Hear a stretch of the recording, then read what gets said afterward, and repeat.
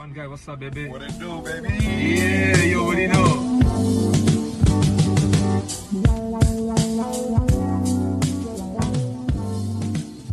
Welcome back, beautiful people. This is another episode of High Vertical. We're still doing it. I am here, your host, Nick, with my co-host and dear good friend, Eric. Eric. What's up, people? We have people. some news. We don't have a ton of NFL news this week, but there's a bunch of other stuff. It's a good news week for anything that wasn't the NFL. So let's just start off the conversation with how many cocktails do you think Tiger Woods had before his car accident? What's the over under? This is completely transparent. This is all alleged activity. This is all I heard hearsay. I heard that the investigators didn't think that he had anything to drink. They said alcohol was a non-factor in the crash. That's also what I heard. Yeah, that's probably the most surprising aspect of it. Yeah, he's just a shitty driver, it looks like. Yeah. Apparently he was going really fast, right? That was also a thing? Well, I only remember from the article that his car flipped a couple times and he broke his leg in like two places. Well, in all seriousness, luckily, nothing life-threatening. That's good. Don't know what it means for his career, but... Yeah, people were like talking about it like on sports radio and stuff, like he died, like Tiger Woods was the greatest ever. Yeah, that's what I was thinking too, because at first I just saw that it was a car crash, and then it became such a big deal, and I'm like, did this guy is he like okay? Is he gonna die? And like he got hurt for sure, as he definitely like broke his leg. Car accident. Yeah, I've been there before, not fun, but he's gonna be okay. He'll walk again. He'll be fine. Yeah. I don't know if he'll be able to golf effectively, but I golfed earlier this week, and granted I'm not very good at it at all, but I have broken probably 15 bones in my body, and I can do it just fine. So I think give him a year or so, and he'll be fine. He'll be okay.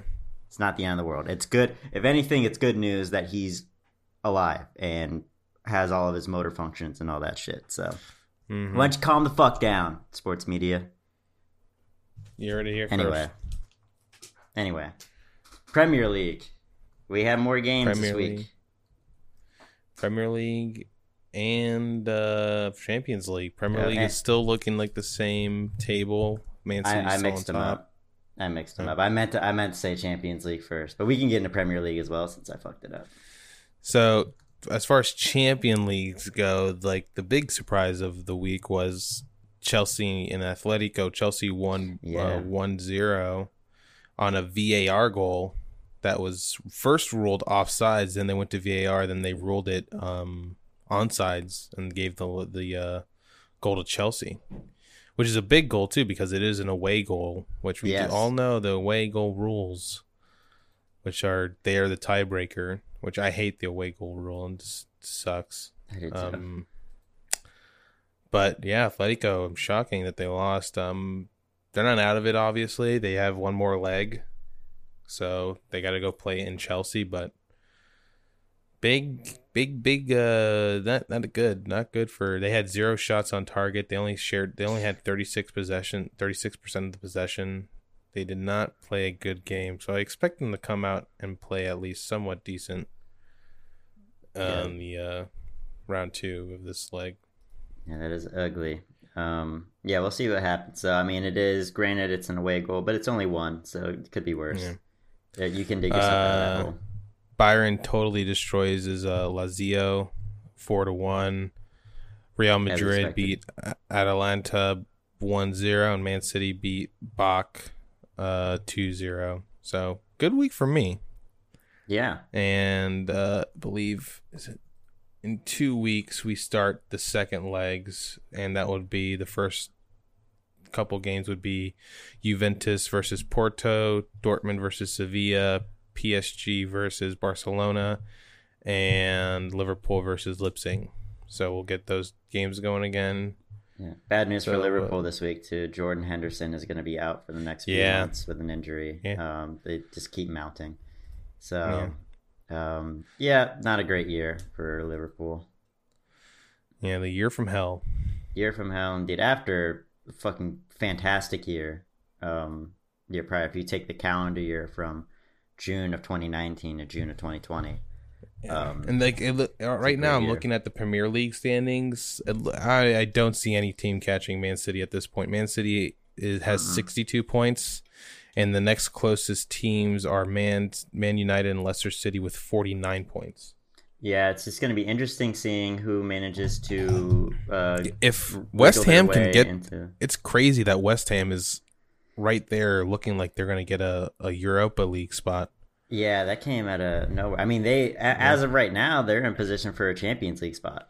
So they have to manage to hold on to that. Granted, they have played one more game than everyone else. Yeah, and Man City just beat West Ham today. So yeah, it looks like right now that teams vying for that fourth spot are Liverpool, Chelsea, and West Ham. West Ham has 45 points, Chelsea has 43 points, and Liverpool has 40 points. Yeah. Got to get our shit together. Liverpool plays Sheffield, so they should win, but yeah. You know, who as you know. Yeah, as has been the theme this year, and at least the last 4 games, that is far from a sure thing. Yeah. So that's all I got for Champions League and Premier League stuff. Yeah, we'll get into the NBA. What are you feeling, Eric? Do you want to discuss the status of your team coming off a big win, or do you want to go straight into the politics and hit that later? We can hit the Heat stuff first. Heat are on a 5-game win streak. Last they beat night, the Jazz at home, right? Beating the Jazz at home in a great game. If people can go watch the House of Highlights of that, like that was a really competitive game. Felt like a playoff game. Everybody was playing in playoff mode. Spo coached his best game of the season. Jimmy scored 32, his season high, and this can all lead up into the politics. It is insane that both Bam and Jimmy Butler are not in the All-Star game. Are not even selected as All-Star reserves. It's disrespectful. I hope it fuels the flames because both of these guys are playing at extremely high levels right now, I would say. And the Heat are right now in the mix. I think we're tied for the 7th seed right now. I mean, everybody who needs to lose is losing. 5th seed. You guys are tied for the 5th seed with the Knicks and the Celtics, which one of those teams doesn't belong. Yeah. So it's looking, the Heat are turning it around. Goran is finally healthy. We're still without Tyler Hero, of course, but what can we do about that? Yeah, I would have Jimmy Butler in over Ben Simmons, although Jimmy, I guess, did miss a couple games, but still not that many. Not that many, but he did miss games. I would definitely put Bam in over Julius Randle and Vooch and Sabonis, but I get, looking at the stats, if you just look at points per game and shit and rebounds, and then I guess I get it, but I don't know. I just think, in the case of Vooch and Julius Randle, those are, somewhat empty stats. Extremely. Vooch is playing on a team with nobody. So is Julius Randle. Those two guys are, the best players on those teams, while Bam is, he is, I would say there is an argument that he is more talented than Jimmy, but Jimmy is obviously the lead dog of the pack. But the Heat, I mean, they're we're coming back. I mean, we still got tough games ahead. I think this Jazz game was a really good indication of how this little homestand that we have can play out, because we have a back-to-back. Is it back-to-back? No, but we have a little 2-game series with the Hawks coming up tomorrow. Which is going to be big for us because we need to get those 2 wins. And then we play the Pelicans, who are red hot. Yeah. We'll talk about them, how their red hot streak really kicked off. Yeah. Against who? Against the team that I call my team. Did you see? Oh, go ahead. Did you see this Jeremy Lin story? Yeah, I was going to bring that up a bit. So he basically, I read his statements basically about racism against Asian Americans and how that's... And by the way, Asian hate crimes are, I think, up 700% or something absurd. There's a lot of in the Bay Area especially, a lot of cases of assault on elderly Asian people. Like, brutal assault. Fucking terrible, cowardly shit thing. That you can think of, like, you know, not beyond just the hate crime aspect of it, which is obviously terrible. Like, you're attacking elderly people. Like, what the fuck, you know? Just pussies. That's it. Yeah. Cowards. But also, this incident happened in my hometown of Orlando, Florida. And, you know, I am in Orlando, that would have happened before all the shutdown and everything like that. Yeah. Orlando's just you know, you get in the certain neighborhoods and it's 1842. So yeah, man, it's unfortunate. And I don't agree. It's not good with people. Like, I guess he's, at least according to him, from his statements, I haven't seen anything that indicates that people are pushing back on this at all. But he came out with a statement either earlier today or maybe it was yesterday or something about how him bringing this up, you know, like, some people have said to him that it distracts from the other issues and that they should all rally around one issue. And I think in certain instances, I get that logic. But the issue seems to be, like, systemic racism in general. And so Jeremy Lin's just bringing up his side of it, especially. I think when hate crimes have gone up as significantly as they have, and just, you know, one of the most vulnerable sections of that population are getting attacked. You know, he has the right to speak up, just as everyone else has the right to speak up about what's going on in their community. So the incident that occurred was apparently that Jeremy Lin was called coronavirus during a game in the G League bubble in Orlando, which is unimaginative. And somebody, and he's not naming or shaming anyone. He just wants to know that, he just wants to get it out there, which I think it's fine, because, like, if he said, "Oh, it was this person," like, that ruins that guy's fucking life. Eventually, right. I think it's a very classy move by Jeremy Lin not to name the person who said this. Mm-hmm. Yeah, because it's like it's not far fetched that somebody said this. By the way, like, I totally believe that this definitely happened. Like, yes, absolutely. Yeah. I mean, Montrezl Harrell, you know, with the bitch ass white boy thing to Luka Doncic last year and all that. Like, these things are said on the basketball court, and they're saying it in the competitive spirit, and they're saying it to get under your skin for sure. But I doubt that they mean it in a way of, like, no, I don't think so either. I think it's just all it's all head games, man. Yeah, it's all head games. So I think it's, you know, it's good that Jeremy Lin comes in, speaks up, and, like you're saying, he doesn't single the guy out, because he's basically saying, like, hey, don't say that if you're gonna talk shit. Like, that's not cool because of this.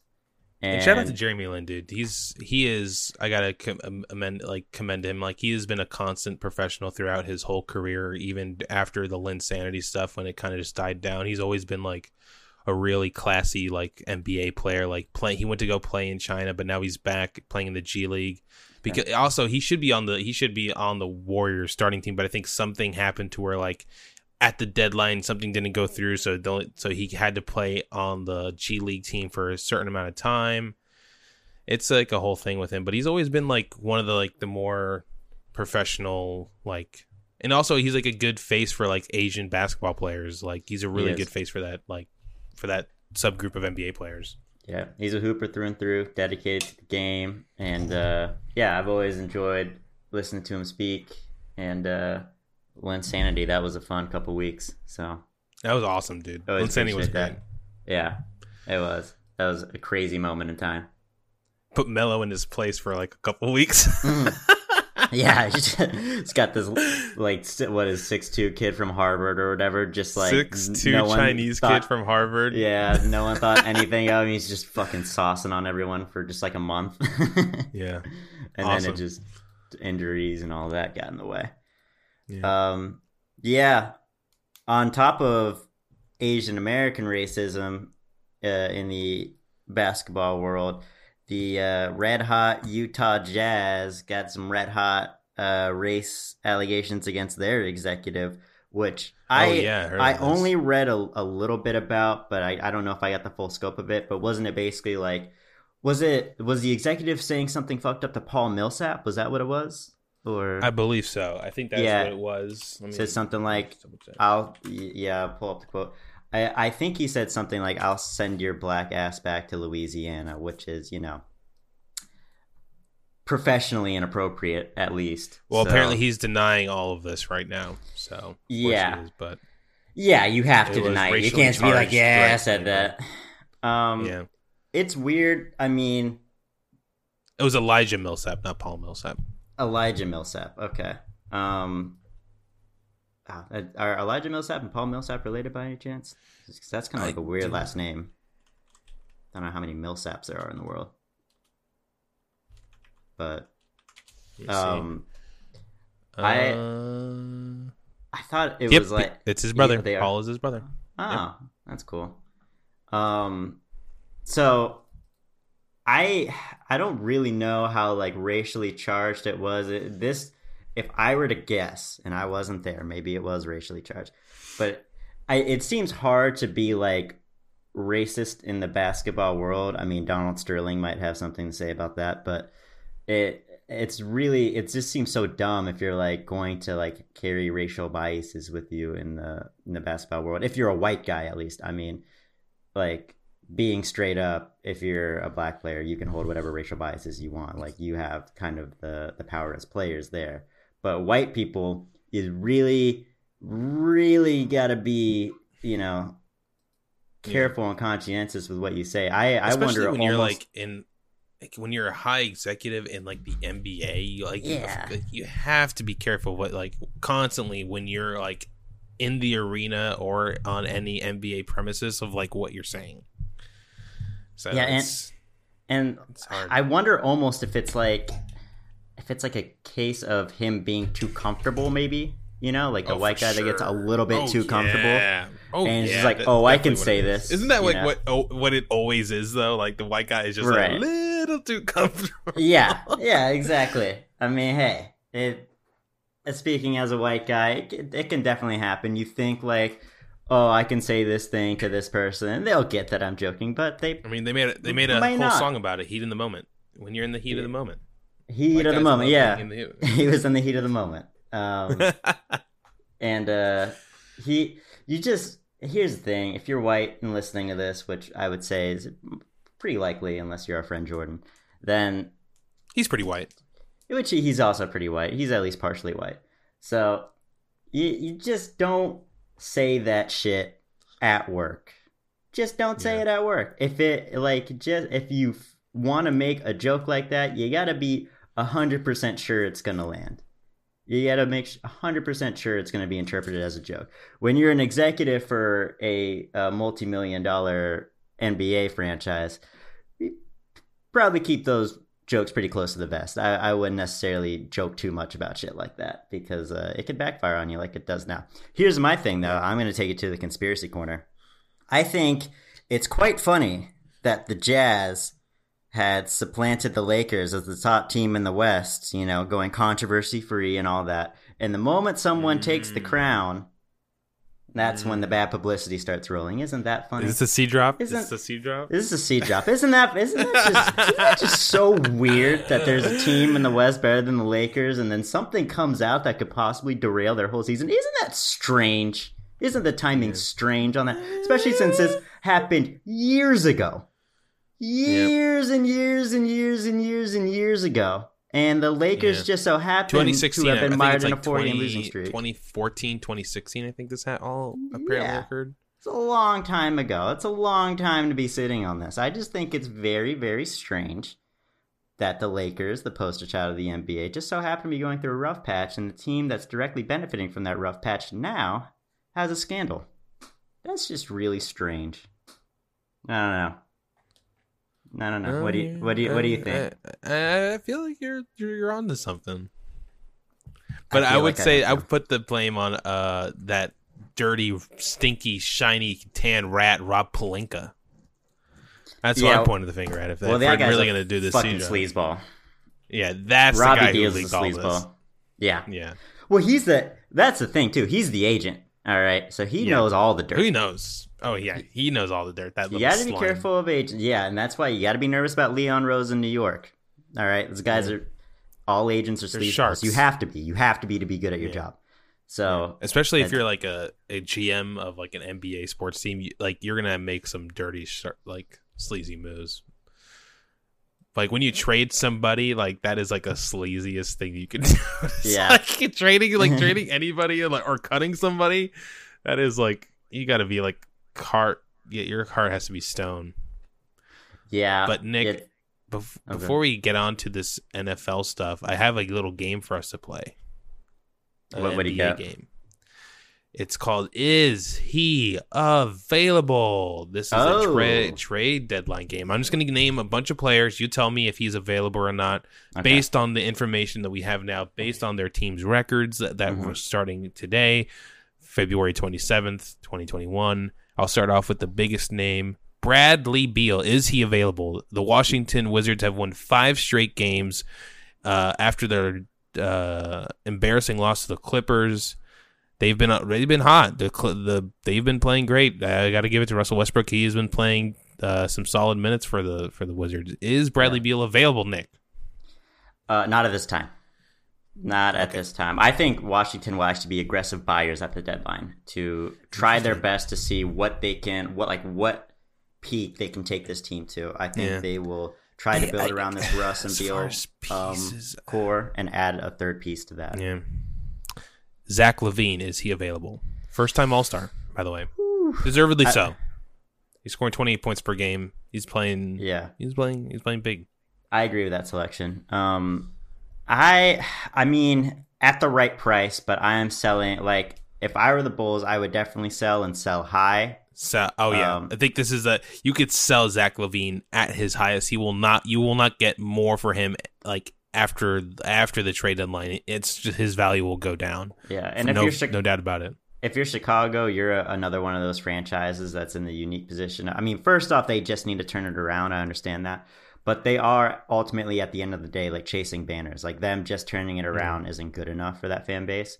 So you have to ask yourself what is the peak of this team with Zach LaVine being, the number 1 or even number 2 option on it. It's probably not that high. So I would trade high on him, get as many assets as you can, hopefully get a good young player as well as picks, and try to keep building.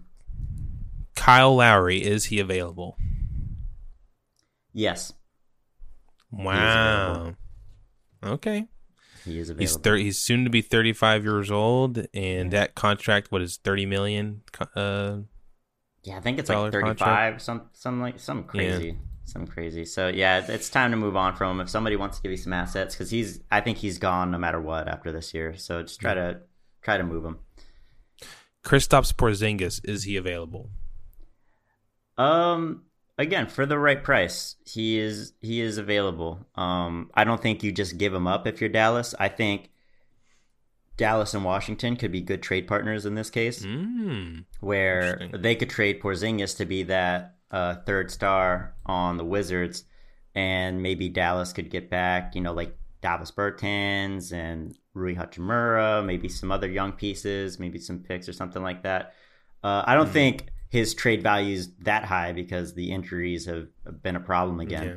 But I think that you could get like Bertans and Hachimura potentially to kind of surround Luka with.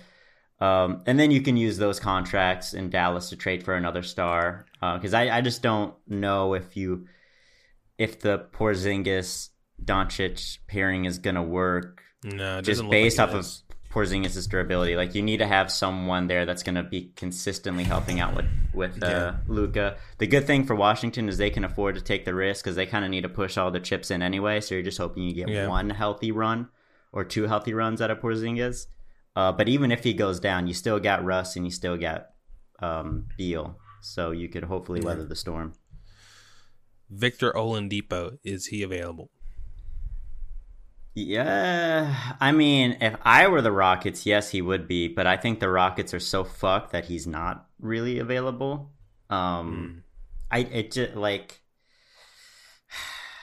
that trade involving Karis LeVert and James Harden and all that just made no fucking sense at all from Houston's perspective. Like, it made sense to get rid of James Harden and try to get some assets back, but you got like Oladipo back. You got to give it up to like James Harden's agents. Like, that was a terrible trade for the Houston. They were put in the position to where they had no choice but to accept that trade.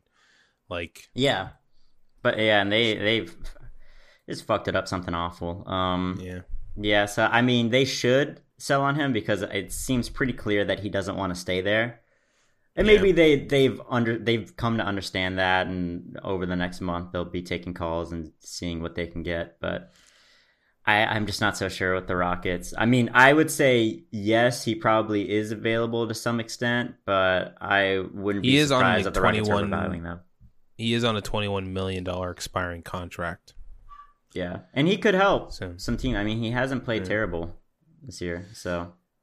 I don't know. Like, I think the Heat are also in this mix for the Oladipo trade, and I would not be a fan of it.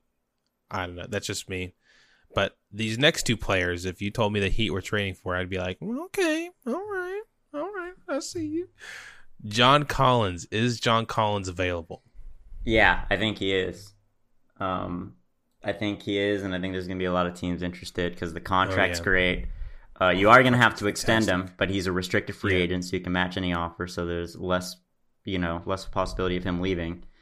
You just have to be really certain that he's your guy going forward. And I just don't see any way Atlanta plans on retaining him. Every indication is that they plan to let him walk. So they don't want to pay him. Man, so I think the Heat and Celtics are in on it. Oh yeah. Last player on this list, Lauri Markkanen. Is he available? Yeah. Again, no indication the Bulls plan on re-signing him and having anything to do with them. I think his trade value is pretty low now too. Yeah, that's why I think if the Heat, or I think even if the Heat or Celtics miss on John Collins, I think the backup plan is probably Lauri Markkanen. Yeah, because if you put up their stats, his stats they're pretty comparable. He's scoring more points. He's averaging one less rebound than John Collins, but they're pretty comparable right now. And they're both young players on rookie contracts, so. Yeah, that's the thing. You can fit them into, like if you're the Celtics, you can fit him into that big trade exception and still have a lot of room to play with too. But yeah, you definitely want to go for Collins though, because Collins I think is on the better deal, and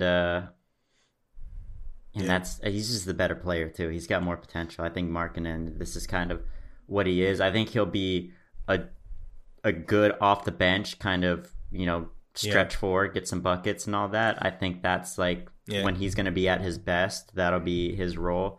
I don't think you want him necessarily as a starter on a legit contending team. No. I'm sorry, we have two more players, and I think one of these is definitely gone. Lonzo Ball, is he available? Yes, he's available. Yeah, I think so too. And I think a team that I saw that people were talking about him going to or being traded to were the Knicks, and I actually like that move.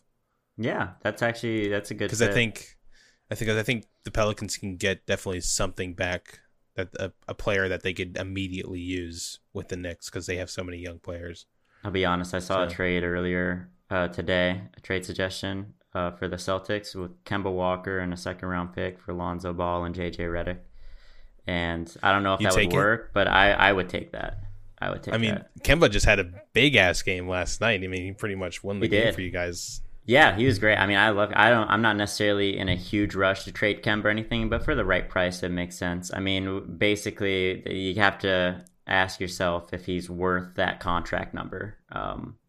That's the only thing, because I like if we had Kemba on the team for like $10 million less dollars, or ideally even less than that, I'd love the deal, but I just don't think the value is there. We're paying him a max player contract when he's, usually our third best option. Granted, last night he was our best option, but I don't know. I don't think it's there consistently enough. All right, and the last player, and I think this is a really intriguing player, is Michael Porter Jr. available? Nuggets are on a skid right now. Nuggets aren't playing so hot. Like I would say, like they're kind of in the Heat situation to where like they're obviously an extremely talented team. they did play really hard in the bubble, so you can tell like that really did take a toll on them as far as health goes. Mm-hmm. And I honestly I like Michael Porter Jr. a lot as a prospect player. So, is he available, Nick? I think for a star player trade, he's available. I think that I don't know exactly. Obviously, I don't know exactly what the conversations were between the Nuggets and Rockets, but I would not have had qualms about trading Michael Porter Jr. for James Harden. I wouldn't even really have qualms with trading Michael Porter Jr. for Bradley Beal when he becomes available, if that still happens. But I think he's only available for a legitimate star player. Not just like Zach LaVine level or anything like that. Like Bradley Beal, James Harden, like superstar level player. You can include him in a package and feel safe about that. I just don't think we're going to see a real superstar deal at the deadline this year. Yeah, I don't think so either. Yeah. So yeah, that's I don't even think Zach LaVine moves. Yeah. So. All right. Some good stuff. I really do hope I think the Heat are definitely in the mix to make a trade. I hope it's for a power forward. I think PJ Tucker has been in that conversation as far as a player the Heat are interested in signing or training for. That's another good consolation prize if Collins doesn't come through. Yeah. Because John Collins is I think to me the jewel of this of the trade market, just because the value is so good. That's the biggest name I see. And if you're Atlanta, you trade him now because of course, because he's going to walk anyway. You might as well just get what you can from him. This is where you can get the best value for him, especially with the Heat and the Celtics. Like teams like that are desperate to kind of claw their way back into this thing.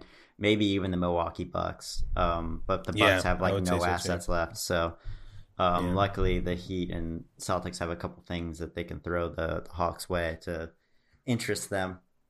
I don't really know if anyone from the West can make a play for John Collins. Maybe the Suns. I don't know. It'll be interesting to see how that shakes out. I'll be keeping a close eye on that though and seeing what the teams get. But if I'm the Celtics and Heat, I wouldn't rush into it, though. I know that it's going to be tempting to rush into it, but you just have to have that feeling and kind of stick to your guns. Don't give up too much. And, the Hawks, really, as the closer it gets to the trade deadline, the more pressure the Hawks are going to feel. Because once it gets to if they don't make it past the deadline, then they got to trade him in the offseason. You'll get, fuck all for him in the offseason. The best you can get is like a trade a player exception, like the Celtics got for Gordon Hayward, which could come in handy, but you gotta, if you're the Hawks, you kind of gotta move now. And so the Celtics and Heat and any other teams interested in John Collins should be aware of that yes, you'll have to give up a little more than you would in the offseason. It might be worth it just to get him in the building, but you don't necessarily need to sell the farm for him right now, because you could just wait till the offseason, take your chances, and have a pretty good shot at getting him for way less. For sure. Do you also want to talk about LeBron and Zlatan's exchange through the media? Sure, we can talk about that. I mean, to me, it's like tale as old as time as it comes to LeBron and I think any other conservative. I'm even not sure if Zlatan's conservative or not, but he's just European, so yeah. Zlatan came out during a press conference where he said that he thinks athletes shouldn't give their opinions about politics, and LeBron, I think, sent his remarks today was that I'm never going to stop talking about stuff that matters to me, or stuff that I'm never going to not bring up stuff that's totally wrong, which is the correct answer. So can I say something that's going to sound bad, but just understand that I agree with LeBron in principle and disagree with Zlatan in principle. But I kind of appreciate that Zlatan, if what he means is like, I literally only know about soccer, so like I am not going to pretend as though I'm like well-versed in politics or anything like that. I kind of appreciate that of someone being like, hey, actually, like I'm just going to stick to what I know. I'm a big idiot. I don't know nothing about nothing, so don't ask me. Exactly. Like I commend him for that. But I mean, you have to know too, like if you just stick to sports, you should also stick to not calling out other people for saying whatever the fuck they want to say. I mean, if LeBron is an athlete, but to his point, which he brought this up last night in his press conference, he's so much more too. He is a cultural icon. Athlete. Yeah, he runs a school. Yeah, he has like LeBron, like don't like Zelda's like LeBron has a school for underprivileged children in Akron, Ohio. That's like a great school and stuff. Like it's not even it's crazy, and like they're giving out college scholarships and stuff. Like LeBron's on another level with his philanthropy. Like he's doing it good. Yeah, like LeBron is way bigger for, I mean, probably even world culture than Zlatan. Definitely American culture, at least. And Zlatan, I know he was only here for like a year or two, but he should understand that like LeBron, yeah, he's a basketball player, but he's managed to turn his career into something more. He is a megaphone for his community. So I think that was not a very well thought out. I get what Zlatan was trying to say. He fucked up when he put LeBron's name in it, though. He fucked up in that sense. Like when fucking bench players are like, I have something to say about politics. It's like, all right, that's fine, say your piece, but whatever. But LeBron's like he when he has something to say, he actually has the resources to really act on policies and things of that nature. So probably not the best person to bring up as an example because the example doesn't quite work. Also, we'll talk about my Celtics real quick before moving on to the NFL. They won last night. But they've been skidding. They've been leaving a big skid mark. And also, Nick, I have to ask you. Mm-hmm. Do the Celtics deserve to have two All-Stars on two All-Stars? Yeah, they do. I gotta disagree. Jaylen Brown absolutely deserves it. One. No question. Give me one. I think Jaylen, that's it. Okay. That's it. Well, who do you... I'm just saying as far as... Who do you think deserves... Who do you think... Bam. Put Bam in there. Jimmy. Okay, Come on, you kidding me? Okay, but who... Are you really going to take Jason Tatum out of the All-Star lineup to put Bam and Jimmy in when you could take out like Vooch and Julius Randle and Sabonis and shit like that? I think it's kind of... You're looking at it in a sense of like that Jason Tatum's in the way of Bam when it's not that. It's people like Julius Randle and Ben Simmons and Vooch and Domantas Sabonis. Jason Tatum and Jaylen Brown, their stats and their level of play all indicate that they belong. Do I think Jason Tatum should be an all-star starter being promoted with Kevin Durant's injury? No, I do not. But does he deserve a spot on the all-star team? Absolutely. And yes, Bam and Jimmy do deserve spots on the all-star team. I don't think Jason Tatum being on there distracts it all from that. I think you got to go a little bit lower on the totem pole to pull from there as to people that don't deserve to be there. Right. Not that any of these guys don't deserve to be there, but there are people more deserving. Bam and Jimmy, I would include, at least Bam for this year. Yeah, I would have to disagree with you there. I think Jaylen and Jason are very deserving of their All-Star spots this year. Controversy creates conversation. Yes, that's true. It does. I can see why you think that, though. I mean, Jason, one thing going against Jason is he missed all that time for COVID. And since he got back from COVID, he has said that he's been more fatigued, quicker, and all that. And you could definitely tell. I mean, his numbers are down pretty much across the board since he came back from COVID. I also think that's related to just the burden that him and Jaylen have been taking on this year. Once Marcus Smart went out, it really, really fucked with the rhythm of this team. Kemba was trying to ease his way back in. And it's just it's what happens all the time with the Celtics. I mean, ever since they traded away Isaiah Thomas, they brought bad juju amongst themselves.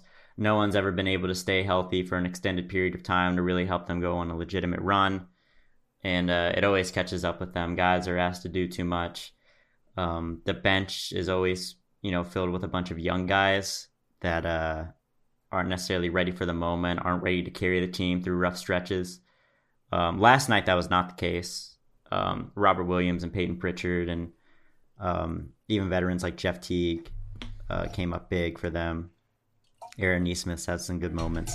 But Jason and Jalen through this stretch, while Kemba's getting back in his rhythm, while Marcus has been out, have been asked to do so much night in and night out.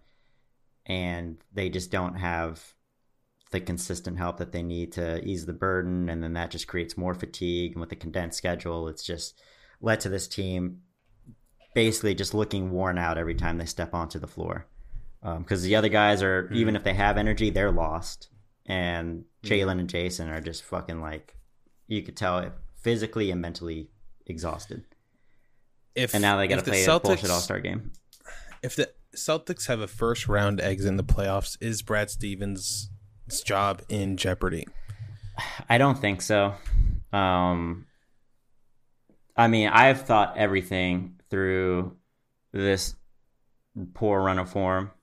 I had nothing against firing Brad, and I still don't like if the organization doesn't believe in Brad anymore.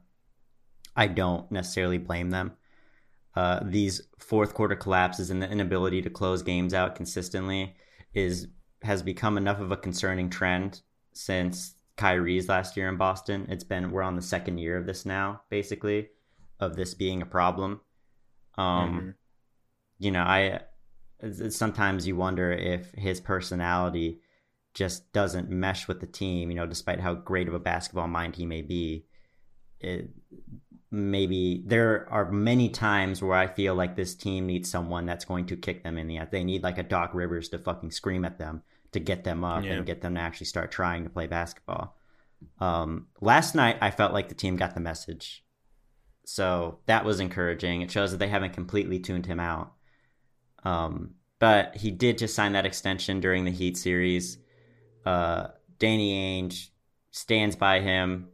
I think Danny Ainge and Brad Stevens are just like, they're some of the most untouchable guys in the league at their respective roles. Like, it just seems like the ownership group is willing to ride or die with these guys. So I don't think that Brad's really at any risk, even if they lose in the first round. But you never know. It depends on how badly they lose, what happens between now and then. Yeah, who they lose to. What is the temperature in the locker room after that shit goes down. A lot of things can happen between now and then. But I would say as of right now, his seat's still pretty cool. He'll be fine. It's something more of, if this year ends up being a wasted year, they'll just have to make improvements to the roster and see if they're out next year. I mean, I can't necessarily blame Brad all too much. I mean, I'd like to see more consistent effort from the team, but also when you look at the parts that he has available, I mean, do we really think this team's better than their record indicates, like based off their lineups? I mean, yeah, you got Tatum and Brown, but they're not really playmakers necessarily, not yet. They're developing that aspect of their game. Kemba's not necessarily a playmaker. He's a score first guy. The guy that really helped set shit up was Marcus Smart, and last year Gordon Hayward helped out in that regard as well. So Gordon Hayward's gone. Marcus Smart's been gone for a couple weeks. Their lack of playmaking is showing. So that's why I think Alonzo Ball trade would be great, because you have a guy that can set people up and he can knock down 3-point shots and things of that nature, and he can play good defense, which is another thing that the Celtics haven't done this year. So that's basically where they're at. They blew that 24-point lead to the Pelicans. I didn't even watch the end of it. Once the Pelicans tied it up, I knew where it was going. Lost a heartbreaker to the Mavericks. That was just bad luck as well. Yeah, that was Luka. Luka just gone. Yeah, Luka, who only hit one of those kind of shots last year, I think. His 3-point shooting has been awful this season. So that was a rare. Then he hits two huge clutch shots against pretty good defense. It was. But then again, the Celtics, they didn't piss away the game in that moment. They pissed away the game when the Mavericks didn't score for 4 or 5 minutes, and the Celtics matched them by only scoring once or twice in that 4 or 5 minutes. So they bury themselves in other aspects of the game, and then they try really hard in the last 3 minutes to get back into it. But at that point, the other team's got the momentum and the rhythm, and they just end up blowing it. The game against the Hawks I didn't watch, but that was a disaster. The Hawks hit 23 threes. And the Pacers, last night, I think the Celtics should have won by more. The Pacers kind of got bailed out with some bullshit calls at the end of the game. The refs kept them in it, but the Celtics held on, powered through adversity. Jason Tatum, I think, had to deal with NBA 2K.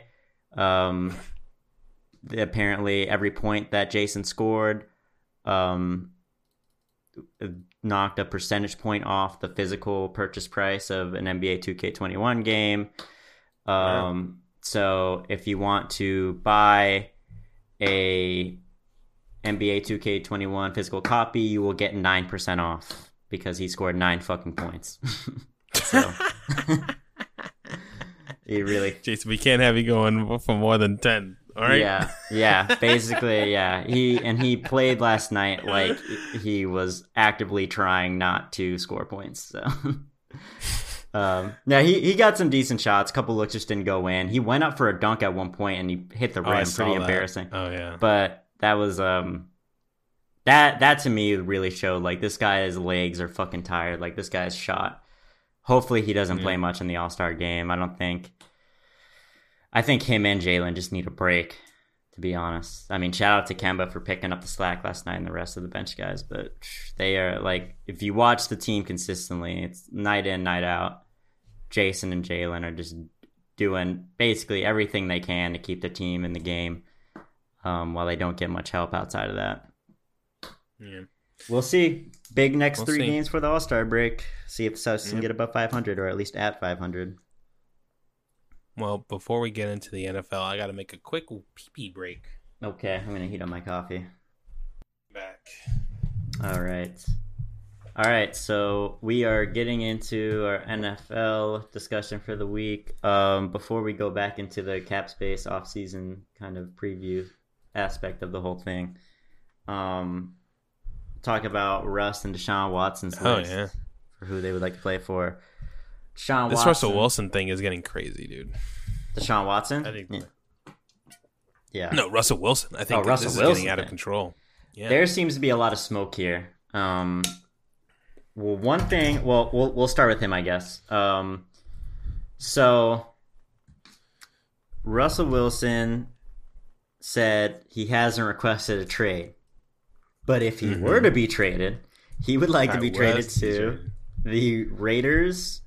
God damn, let me pull up the list again. The Raiders, the Cowboys, the Bears, and there's one other team. I think it was the Saints. The Saints. The Saints, yeah. It was the Saints. So it was the Raiders, I'm sorry, I'm looking at it right Saints. now. Yeah, Cowboys, Bears, Saints. Okay. I honestly, and he's right now, there's a report saying that Russell Wilson thinks Pete Carroll and his sons answer to no one. Ooh. It's a lot of smoke being. It's getting a nice. This is getting a lot of traction because at first it was when these first these Russell Wilson stuff came out, it looked like the Seahawks kind of squashed it. Mm-hmm. But now it's just coming back. Something happened. Something definitely happened between Russ and Pete Carroll. Yeah, and apparently Russ stormed out of a team meeting earlier in the year. Oh, yeah. It doesn't sound good. So I would sell on him now. I mean, this is the thing when you know that the relationship is at a point where it's probably not going to be repaired, and I think the Seahawks should be smart enough to realize that. And you don't have a lot of draft picks or salary cap space to improve the team significantly, and you haven't indicated any plans that you're going to do what Russ says that you want him to do. You've actually indicated the exact opposite. You should just trade him and get the most value that you can possibly get now, because it's not going to be higher than it is right now, because no one was expecting this a couple weeks ago. So teams will definitely panic buy for sure. You will get a fuck ton of draft picks. In the case of the Raiders and the Cowboys, you could get Dak Prescott or Derek Carr in return. That's why I think the Cowboys in particular are a good destination in terms of return value, because you have a higher pick. I think it's a top 10 pick or somewhere in the neighborhood of a top 10 pick. And you get Dak Prescott, and you'll probably get 2 more first round picks at least. So I would I would jump on that if I'm Dallas. I would jump on that if I'm Seattle. No problem with having a young quarterback in Dak Prescott who yes, did break his ankle, but is expected to make a full recovery. And you have another pick a top 10 pick to add talent to that team. Offense is already in a decent spot. You could probably use some more offensive linemen, like Russ said, but top 10 pick definitely puts you in a position to select a pretty good one. Your defense got a lot better down the stretch. And you also lost your first round pick for the Jamal Adams trade. So I'd say, fuck it. If Russ doesn't want to be there anymore and all this drama surrounding the team, you don't want to deal with that throughout the whole offseason. You don't want to go into training camp and have the leader of your team not want to be there, which same thing with Houston. Yeah. So just get him out of there, bring in some new blood, see if you can work it out that way. There's a lot worse return that you can get if you just let this play out and it gets worse and worse and you have to get rid of him in a hurry, and then other teams have the leverage. So also there's a report that's saying that Seahawks would take nothing less than 3 first-round picks or 3 first-round picks equivalent. So yeah, they should. I think that's good. Yeah, you get 3 first-round picks and you get a quarterback out of it. That sounds pretty good to me. I think ultimately, I don't think Seattle's going to trade Russell Wilson. Probably not. I think because NFL teams are dumb. All leverage. This is all leverage, I think, on the part of Russell Wilson and his agent. And I think also it's a wake-up call to Pete Carroll about like you will lose this team if you continue down your path. Because I really do think firing Brian Schottenheimer was a pretty rash move. Even though I feel like I don't know if I really agree with that firing as of right now, because I don't think the biggest problem with Seattle was the fact that their offense was predictable. I think it was the fact that they couldn't run the ball. Yeah, they didn't have their offensive line play was terrible. Like that limits immediately what you can do, and it just puts all the pressure on Russell Wilson to pull something out of his ass the whole time. The running backs were constantly injured, rotating, hurt. Like that's been the Seattle story for like the last 3 seasons of like, oh, we bring back Marshawn. Then Marshawn, of course, he's there. I mean, he can't do much. He's like in late 30s. Like they need to draft like some linemen, and I think they can get like or sign like a nice free agent running back. Yeah, because Leonard Fournette, if they can get him for the right price, he would be good. Oh my God. That'd be, I think, a perfect fit. Yeah.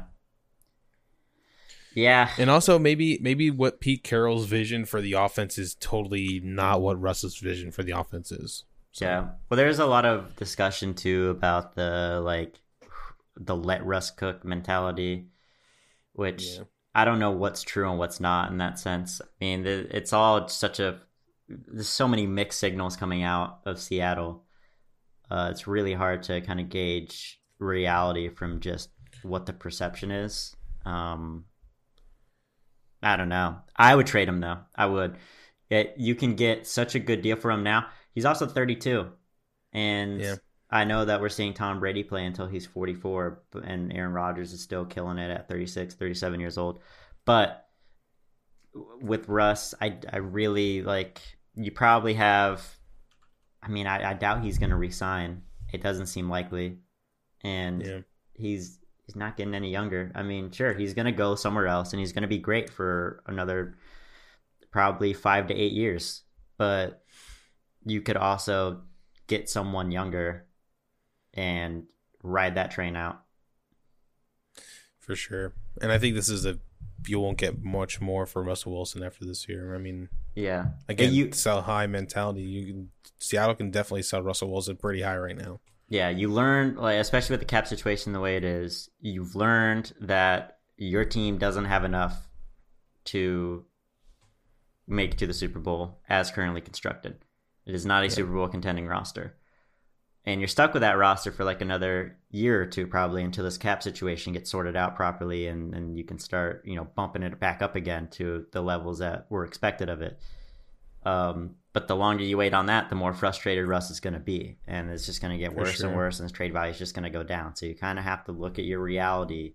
And, maybe if this pandemic didn't fuck up the cap situation and you actually had some flexibility to make the improvements needed to appease him and get yourself to a better place as a team and a roster, it'd be different. But this is not the world that we live in. So they should trade and get value and really start planning for the future and planning for, drafting good young talent when the cap space goes up, be able to extend that talent and, make some noise there. Because right now the Seahawks, I don't think, are really close to contending for a Super Bowl. Yeah, it's not gonna. They have a lot to fix, so I don't know. Maybe they just cut their losses at this point. Hey, you know who's even further from reaching a Super Bowl? The Houston Texans.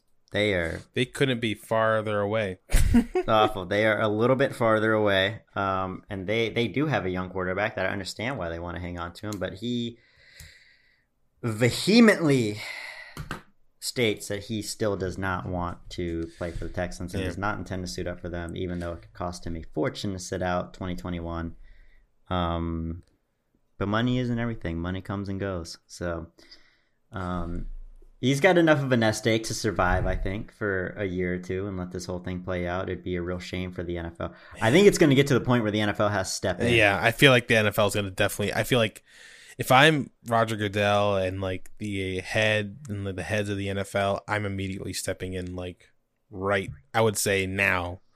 Like, I would be having meetings with Deshaun, having meetings with the Texans, like trying to come to some sort of conclusion, because I feel like the Texans have to move on Deshaun Watson before the trade. I mean, before the draft, or they have to, because it's getting to the point where like the NFL is missing out on one of its best talents in Deshaun Watson, and like the NFL doesn't want that, because Deshaun Watson brings eyes and is like a young, like he is a young black NFL quarterback. Like, there is not a lot of those guys, right? Like, especially not with his luckily talent there's level more and more potential. every year, but there's still not the predominant quarterback archetype. Yeah, and I feel like, I think I said it last week, I feel like Carolina is definitely the team that's I feel like is going to make the trade for the Texans. Did I not say too that they would come into the fold? Oh yeah, you did. I mean, they it looks like they're cutting players. Like, it looks like they're creating cap space for that contract. I mean, to me, all the evidence towards like Carolina is definitely, I would say, number one target for Deshaun Watson this season. And they have been added to his list. The Dolphins and Jets are on that list as well. Yeah, I would say the Dolphins. I would say Dolphins 2, Jets 3. Yeah, Panthers 1. Yeah, I mean, I guess if it gets you out of Houston, you'd go to the Jets, and it's big market and all that. There are perks, but the Dolphins definitely in a better situation to win, and the Panthers, you got the Carolina connection. You have a good chance with Rodgers and Brady aging, and Breeze is retiring. You got a chance to really run that conference in the so distant future. So that to me is like the most appetizing thing, is like if he gets traded to like any team in the NFC, like he is priming himself for at least one Super Bowl run in like the next couple seasons. Yeah, because you look around really, and we'll see like how Justin Fields turns out. It's possible that he goes to Atlanta. That's where a lot of mocks have him landing. Kyler Murray, obviously, he's got a chance to develop into something special. Other than that, I mean, Russ, he could stay in the NFC, and then, once Brady and Rodgers are out of the picture, he's got a good chance to go tit for tat with Deshaun. But like we just talked about, he's getting older. Deshaun has a chance to run things for like 15 years. Deshaun's still in his 20s. Yeah, and he would definitely he's instantly, Chet, in my opinion, he's the second best quarterback in the conference once he gets in behind Rodgers. So that's facts. He will need to build up some more experience, with deep playoff runs and things like that. But he's got a really bright future if he goes to Carolina. So I think that should be at the top of his list. I think Carolina should go all in, get him, pay the ridiculous price. Fuck it. They're not in a spot where they can really draft a quarterback that's going to make much of a difference. Yeah, they're in like that. They're in no man's land as far as the quarterback drafting a quarterback goes, because they're the back end of the top 10. Mm-hmm. Like, everybody's saying, like, apparently there's a lot, like, I listen to a lot of draft podcasts, and and I'm listening to a lot of draft conversations, and like there's a lot of conversations like there might be like a run on like the first 4 picks might be all quarterbacks. Yeah, I definitely see someone trading up with Miami to get quarterback, and I'm agreed to get Justin Fields or Zach Wilson, whoever's left. Yeah, it seems more and more like Trey it's gonna Lance. Be I've seen a lot of people drafting up, trading up to get Trey Lance. I mean, yeah, there might be 4 quarterbacks that go in like the first 4 picks, and maybe like 5 go in the top 10, which would like that would be a draft record. I don't think there's ever been 4 quarterbacks taken back to back like that. Yeah, so. Yeah. The Mac Jones buzz is hot now. Yeah, and it's a really good draft. It's a really good quarterback class. Like it is. Yeah, I mean, I know people are kind of shitting on Kyle Trask, but I also think that he has a future in this league. Oh man, too. He's a great day 2. Ooh, if he goes to the right team on day 2. Ooh, that'd be just nice. Give him some time. That's it. I mean, I don't think it's going to happen because the Bucks are all in, and they're just trying to make the most of the few years they have with Brady. But what a fantastic developmental quarterback he would be behind Brady, because a lot of the knocks that they had on Brady are similar to the knocks that they have on Kyle Trask. Yet Kyle Trask has shown more promising arm talent than even Brady has. But you look at the things that they do where he's got limited pocket mobility is the big knock on him, but he's able to manipulate defenses very well with his eyes. That's a pro skill that translates pretty directly. That's you'd rather have that. That just shows good awareness of what's going on and good understanding of the playbook. And a lot of being a quarterback, a good one, is not necessarily the athleticism and all that. Granted, that's great to have. But being able to break down a defense and trick them into doing the wrong shit so that your guys can get open. Once the NFL wide receivers get open, you're good. So I think Kyle Trask is being undervalued right now. For sure. I wouldn't pick him in the top 10. But no. To me, he's like a great he's a day 2 quarterback. Yeah, and he'd be a great day 2 quarterback, or even if you're Pittsburgh, why the fuck not? Oh yeah, why not? Round 1, whatever. Because it looks like we were talking yesterday. I mean, not yesterday, but last week about how the Steelers should cut Ben Roethlisberger, but it looks like they're doubling down on Big Ben. Yeah, they're sticking with Big Ben.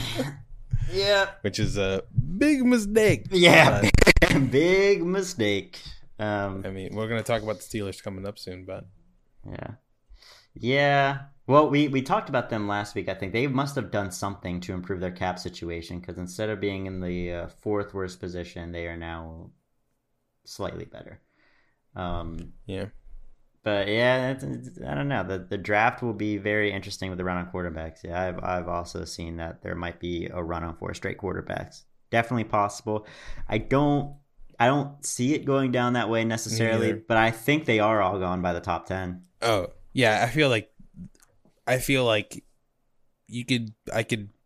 put money on that. Wilson, Trevor Lawrence, Zach Wilson, and Justin Fields won't make it out of the top 10. Yeah, I feel very confident with that. My gut feeling is that Mac Jones jumps Trey Lance as well. Which I don't know. I don't necessarily think that's. I don't think it's warranted, but I think. I think it happens. Either, but, I don't know, man. Sure. NFL executives are way more racist than we give them credit for. So you're definitely right on that one. It's just my gut feeling. I just want an old-fashioned quarterback that can sit back in the pocket and has fair skin and da-da-da-da-da. So I think Trey Lance will end up having a good career, in my opinion. I like Trey Lance. But that there's going to be an executive that has Mac Jones was, the 2nd or 3rd best quarterback on their board, and the only ones that were ranked higher were Zach Wilson and Trevor Lawrence, and guess the theme. So yeah. So I guess we can do a couple of these cap situations. We are running long on the tooth, so we can get a couple in. Did you remember where we left off on? We did New Orleans, Philly, and LA, and then Pittsburgh. But like I said, Pittsburgh must have made some moves because they're now not in as bad of a cap situation. Yeah. But Kansas City is next. Yeah, let's do Kansas City, Atlanta, Minnesota. Let's do the Packers and the Minnesota. We'll do that. Okay, that sounds good. Okay. So let's start off with the Chiefs. They are. Let's see. Spot Rack has them at $18 million over the cap. $18,651,877 over the projected cap Cap, yeah. That's with 57 players under contract, so they got some moves to make. You can't carry 57 players going into the year. So you're probably going to cut at least $2 million off of that. Probably even a bit more because you'll bring in rookies and shit, and they'll cost less. So I feel like the immediate. Let's move towards Sammy Watkins is an unrestricted free agent, right? Let him walk. Yep, he is an unrestricted free agent. Let him walk. Let him walk. Draft another receiver or make a trade for a receiver. I think they can definitely get a receiver to take a pay cut to come play with the Chiefs, which I think they're in like the rare position where teams would take a pay cut to play with them. Like, you know who I could see doing that is T.Y. Hilton. Oh yeah, I think that'd be a good. I think that would be good because I feel like he is a little bit more. He is a little bit more shifty off the line than Sammy Watkins was. Yeah, he's more of a legit. Like, he's a guy that just kind of figured it out in the league. He's had some injuries lately, and he's been paid too. That's Pat McAfee made that point on his show. Obviously, he's very close with the Colts, and he's right. T.Y. Hilton has been paid already. You know, he's a veteran guy that you can bring in. He fits what the Chiefs like to do. He is a quick receiver. He can bring something to that team that would mesh with their style. And maybe you could bring in a guy like Dez Bryant or something if you want that red zone threat. So they also need to bring in. They need to get some offensive line help, and to do that, you're going to need to make some cap space because I feel like they definitely have to sign some free agents. But I think letting go of Damian Williams, who sat out last season because of COVID, that will clear up some $2 million. They have a lot of guys like that.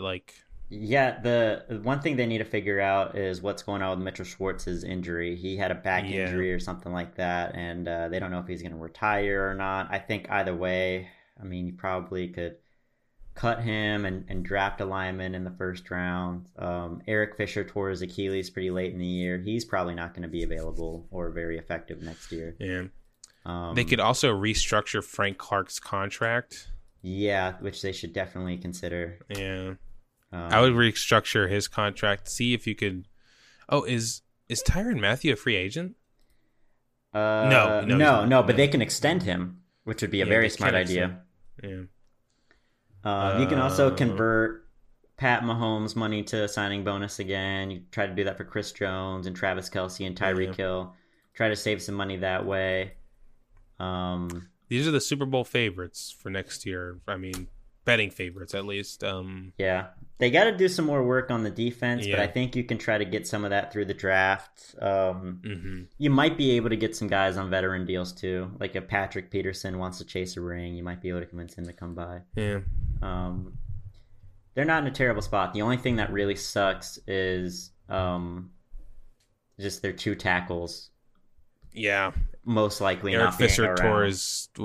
Eric Fisher tore his Achilles. He's going to be gone probably till like halfway through the next season. And even then he'll be, still getting in shape and all that. So he probably will be a little bit of a liability. I wouldn't put money on the Chiefs winning the Super Bowl next year. No, I wouldn't either. I think that they will most likely. I mean, they have a good chance to win it for sure. They have as good of a chance as anybody, but there's going to be some stiff competition in the AFC. And if I'm any other AFC team, I'm investing heavily in my pass rush because we saw what happened, how effective that was against them. That's what I think they can really do. I mean, they can cut a couple other guys and save like $1 million, $2 million here and there. But I mean, really, it's just getting the cap space and then getting guys that want to chase rings. That's what I would do. It's crazy that they are such a good team, and they are in a much better cap situation than the Philadelphia Eagles. That's crazy. Who are so bad. It is weird. Yep. All right, moving on to the Falcons. They're $20 million under the cap or over the cap. Is that how you say over the cap? Over the cap. Yeah, Spot Rack has them at 15.8 million or 15.9 million over the cap with only 39 players under contract. So that's really bad. I feel like you gotta release Julio Jones. That would save you $15 million right there. At least try to trade him. Trade him for whatever. Honestly, you trade him for a day 2, even early day 3 pick. Man, you don't need him. No, he's barely around. Yeah, and you have Calvin Ridley. To me, he is a true number 1. He showed that this season, no doubt. So I don't think you're losing much for getting rid of Julio, because you can just draft another receiver in the second round or sign a receiver. You could draft Jamar Chase if you want to. You could, although I think the more, because I mean, they're saying that they're not going to trade Matt Ryan or Julio. You should trade both. I don't think they're going to trade. I think that Matt Ryan contract is a little too spicy right now. Yeah, it probably looks a lot better next year. Yeah, that's what I think. He will eventually be traded, but I don't think it's happening this season. I think they're going to ride it out with him one more season, maybe draft. And I don't know if I like them drafting a quarterback so high. I think they could there's some better value there at that pick for stuff that they need. Yeah, because they could draft like I just don't know if they're going to like a Micah Parsons on defense, like. It really depends on them, though. It's like, do you really want to like make the moves to like? Because when's the next time they're going to be in as good of a position to draft a quarterback? That's another good. But again, do they really like Justin Fields? I wouldn't. Yeah, they have to be really sold on Justin Fields. Like if they are like, I think the basic rule of every NFL executive is like draft the players like that you really that you truly love as far as like just prospects goes. And do they truly love Justin Fields at that, like, what, 4? Like, they're drafting 4? Yeah. Do they really love Justin Fields at 4? Yeah, I feel like if they wanted to, they could draft a Kyle Trask in the second round. They could move back and draft a Trey Lance. Like, they have some interesting moves, because I think Matt Ryan's contract he's going to be the starting quarterback next year. No doubt about it. Like, I feel like they're in a similar position as the Dolphins as far as moving back, because I think they can trade back with the Eagles. The Eagles can move up and they can draft Justin Fields or whatever, and they can still pick up Trey Lance. Because I feel like, again, Trey Lance, Matt Jones, they'll be there if they move back. But again, if they really do like Justin Fields, get him. But they also do have the luxury now of being able to kind of sit back and see what happens with all these quarterback stories going on in the NFL. Because even like this year, it's Russell Wilson and Deshaun Watson, who may not even move this year. So then you could get on the sweepstakes next year. But even if not, there could be other guys that become less happy in their situations and they want to trade. And then they can get in on that. What a great situation would be if San Francisco sticks with Jimmy G this season, they don't trade him, they somehow don't draft a quarterback. I mean, next season, I would be shocked if the 49ers didn't make some sort of like trade for Matt Ryan, or like the Falcons didn't want to like offer the 49ers a trade for Matt Ryan. Yeah, I'll be interested to see how Jimmy G comes back, though. It's possible Jimmy G plays himself back into the point where San Francisco feels comfortable with him. And if he doesn't, I think Matt Ryan is a great backup for that. Yeah, that's true. Yeah. So I think you're right. Yeah, hold on to him for this year and see what happens. Don't draft a quarterback. They have to restructure a couple contracts too. I feel like that Grady Jarrett needs to be reconstructed a little bit. Yeah. They can save $6 million. Can they save money by cutting Dante Fowler? Or they could save that. They wouldn't save that much. They'd save $3 million. Yeah, that's not really worth it. Yeah, no. Reconstructing him, though, I think they could save $6 million. They can save $6 million if they could just restructure that contract. That's pretty good. Yeah, maybe they should try restructuring Dante Fowler and hoping he becomes their edge rusher. And I think Calvin Ridley is a unrestricted free agent next season, and I would re-sign him if I'm Atlanta, or I would trade him now. If Atlanta was like going full rebuild, trade Calvin Ridley for like he would get they get a nice little they get a lot of trade pieces for Calvin Ridley. I think they should hold on to him and maybe franchise him. Oh yeah, I would definitely franchise him next season, or just re-sign him to a nice contract.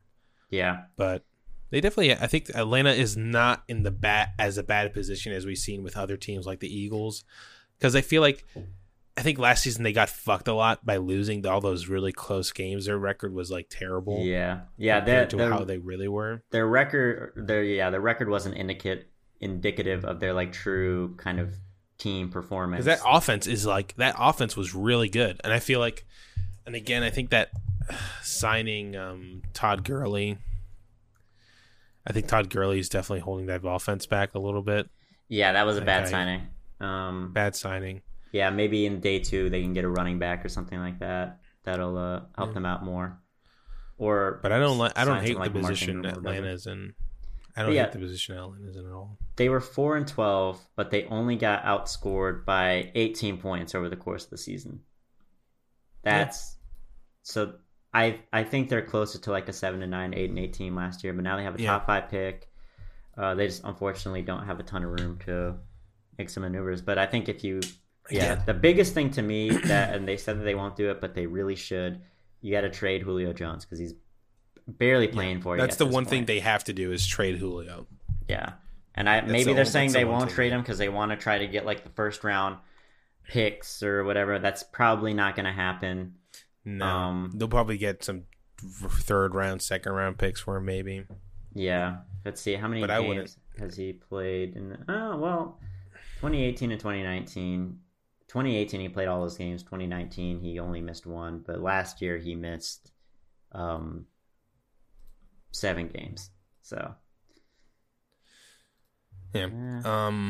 I think drafting Micah Parsons with that 4th pick, I would not. People are kind of overlooking that, but that's great value. Micah Parsons is a pretty high sought after prospect in this draft.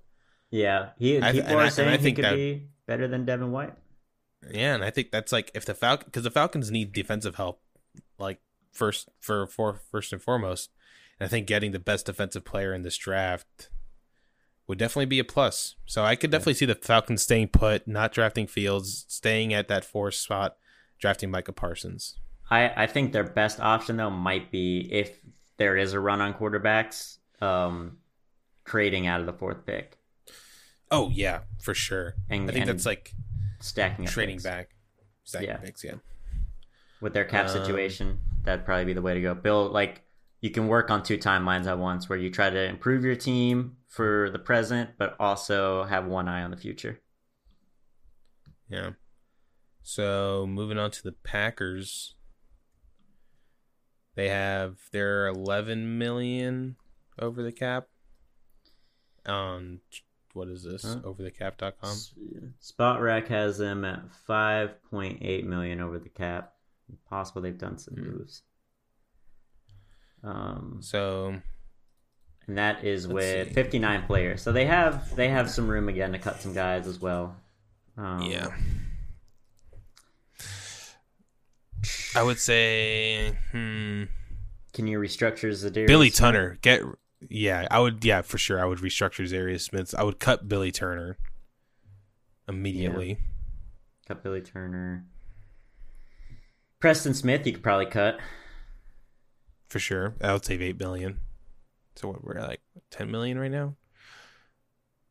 10 million. So that's pretty good. I think let's see. Can you restructure Zadarius Smith to save some money? I feel like it would be the smart thing to do, but again, he is an edge rusher, and that is a premium position. And if I'm him, I wouldn't.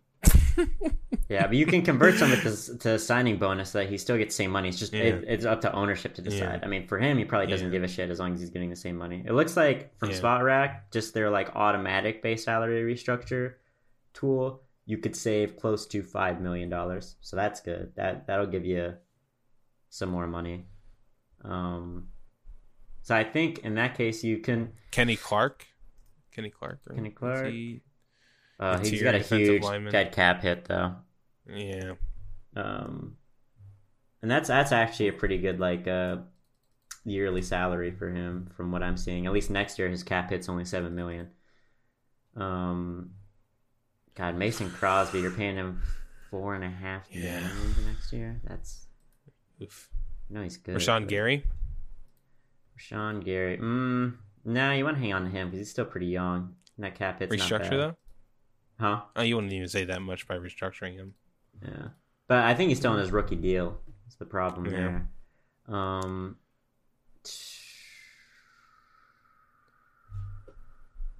I mean, they're getting rid of they're losing Aaron Williams to free agency. Oh, Jamal Williams, you mean, and Aaron Jones? Yeah, probably Aaron Jones, both. yeah. Maybe they bring AJ Jamal Dillon. Williams back. I think they'll bring one of them back because AJ Dillon is still on his rookie deal. Yeah, Corey So Linsley. He's a free agent. Probably want to bring him back. Center. He's expected to average an annual salary of $9.7 million, which they could probably fit in. They have already cut Christian Kirksey and Ricky Wagner, and they saved, it looks like, $12 million off of that, $13 million. Yeah, that's good.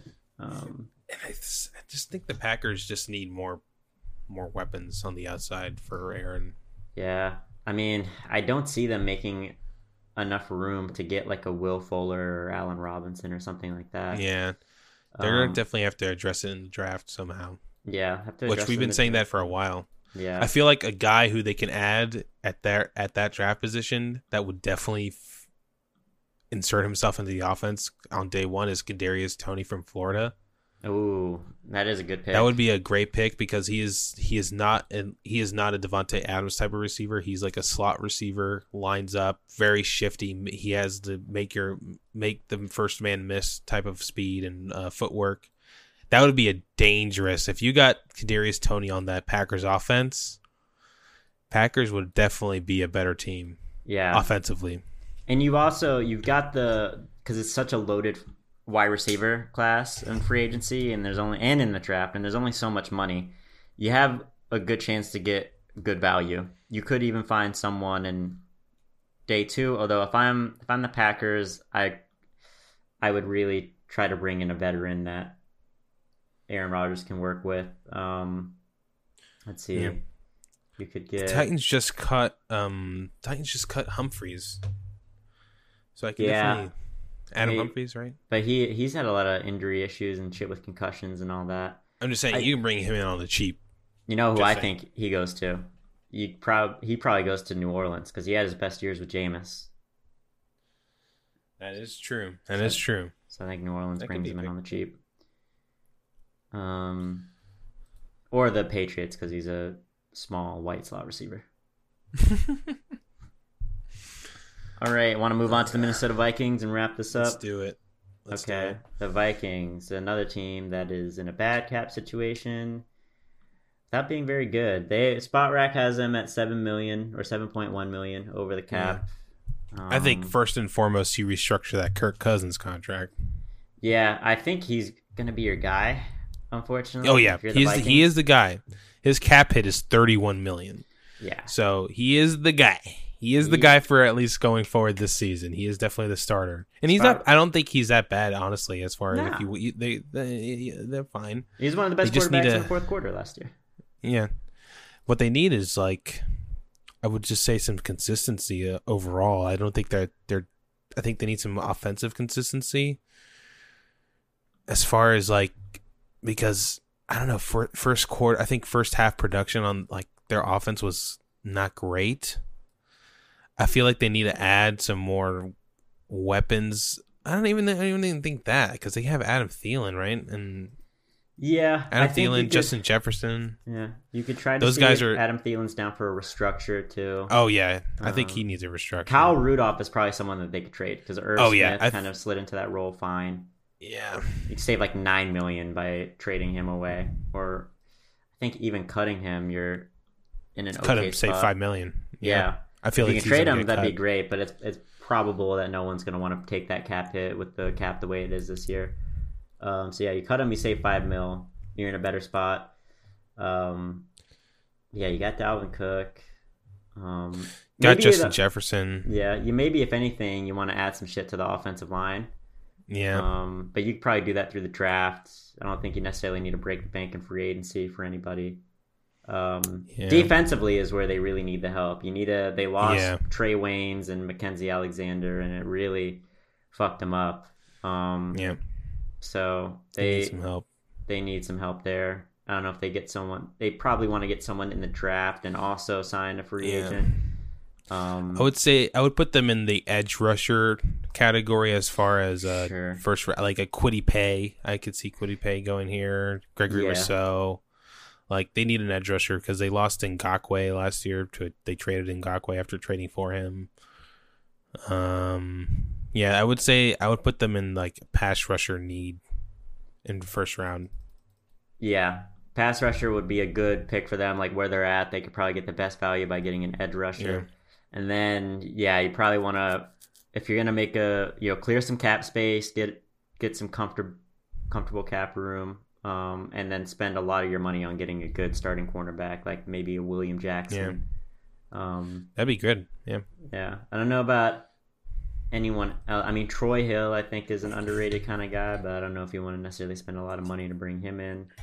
I would just go kind of push the chips in a William Jackson. Maybe get a good deal on an offensive lineman in free agency. Draft cornerback and offensive lineman day 2. Yeah. Should be better. They should be better. Because I don't see... They should... Because we all know the Lions will be dead last in that division this upcoming season. Yeah. And the Bears, we're not sure what the Bears are going to do because they're in talks with for Deshaun and Russell, so we really don't know what's happening there.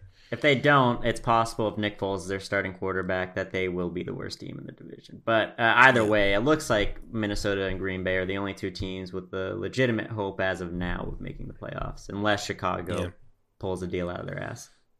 Yeah. Which doesn't seem likely. So that's it for the salary cap. We got a lot more teams to do, but it's all in good fun. I think franchise players could have been franchise tagged, I think, starting this week. And then free agency opens up, like we said last week, on the 15th of March. So we still have a lot more time before then. And still draft stuff is heating up.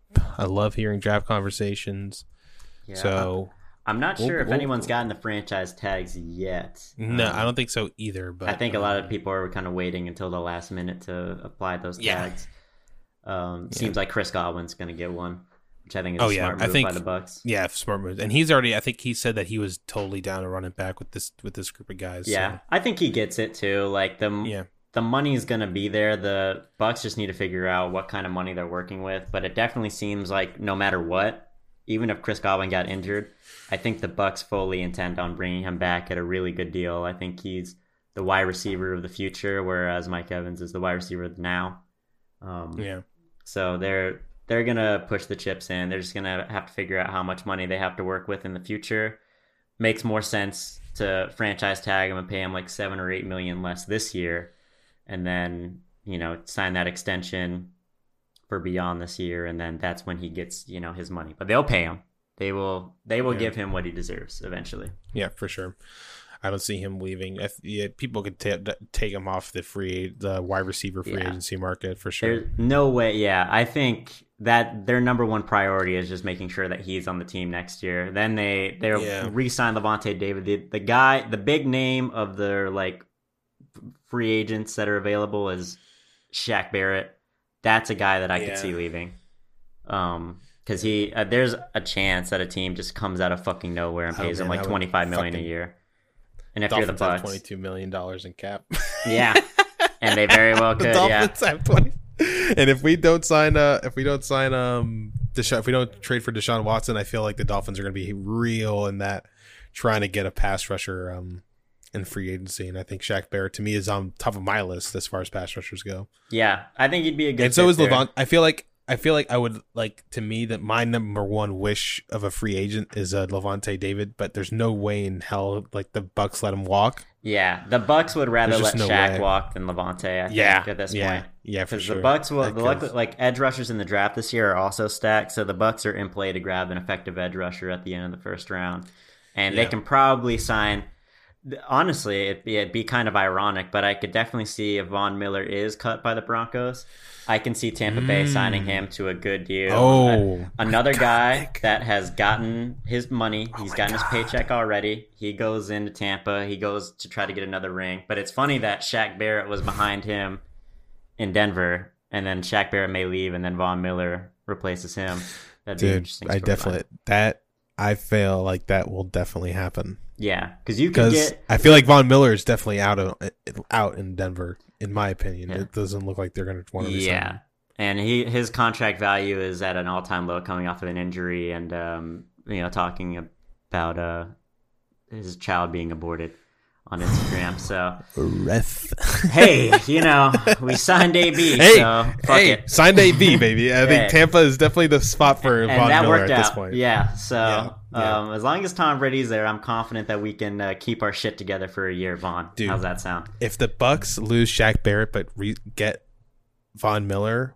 Ooh, yeah, you could get that'd be tasty. That'd be tasty. Think about it. You could get, if you restructure JPP and then you re-sign Lavonte David and you sign Von Miller, you could probably, for the cap hit that Shaq Barrett will take, you'll probably get Lavonte David and Von Miller for the same price of one Shaq Barrett. I think that's just how you have to do it. I love Shaq though. I would love to see them work out a deal for him to stay in Tampa Bay. I think he fits really well in Todd Bowles' system. But if he wants to get paid, I get it. No hard feelings. Oh boy, that'd be. Oh man, I definitely that Von Miller to the Bucks. Ooh, that sounds like it's gonna happen. Yeah, that's kind of where you need to push your chips in, and then you can run it back with Sue and Gronk and all that, and and AB if he wants to stick around on a cheap deal.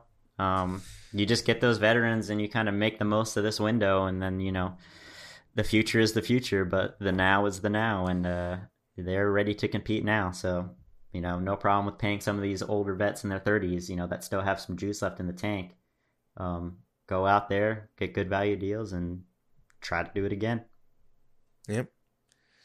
Well, I think that's going to wrap it up for the week. You got anything else you want to say to the people?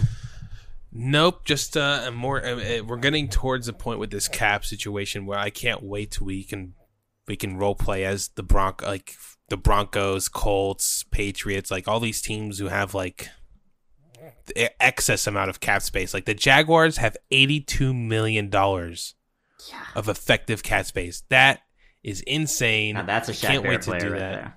Oh my god, that is a Shaq Barrett. That is a Lavonte David. Like they are in market for anybody and everybody. The only hope I have is that Lavonte is just like, look, I was on a shitty team for 9 years. I don't really want to go back to that. That's my only hope. Yeah. Shaq Barrett, he's young enough where he's like, I don't give a fuck. Give me $26 million a year. Yeah, it's gonna be hella fun coming up. So just keep listening for the cap stuff because we still got a lot of shitty teams to get through. But once, hopefully next week we can get rid of all these teams in the red. So we can start. I think we will. We have the All-Star break next week for the NBA. There will be the All-Star game, so there won't be as much NBA to talk about. Hopefully, there's no Champions League. So maybe next week will be a big NFL heavy episode, especially as things get closer to free agency starting. I believe March 17th is when shit really gets cracking. Crazy. So we'll see what happens. Do we know how many people listen to this podcast? Do you have access to the metrics? We're in the tens of people. That is more than I thought. That's about twice as much as I thought. That is really impressive. We love you guys. The High Vertical Army is clearly in full force. Spread the word. We'll see you chomos next week.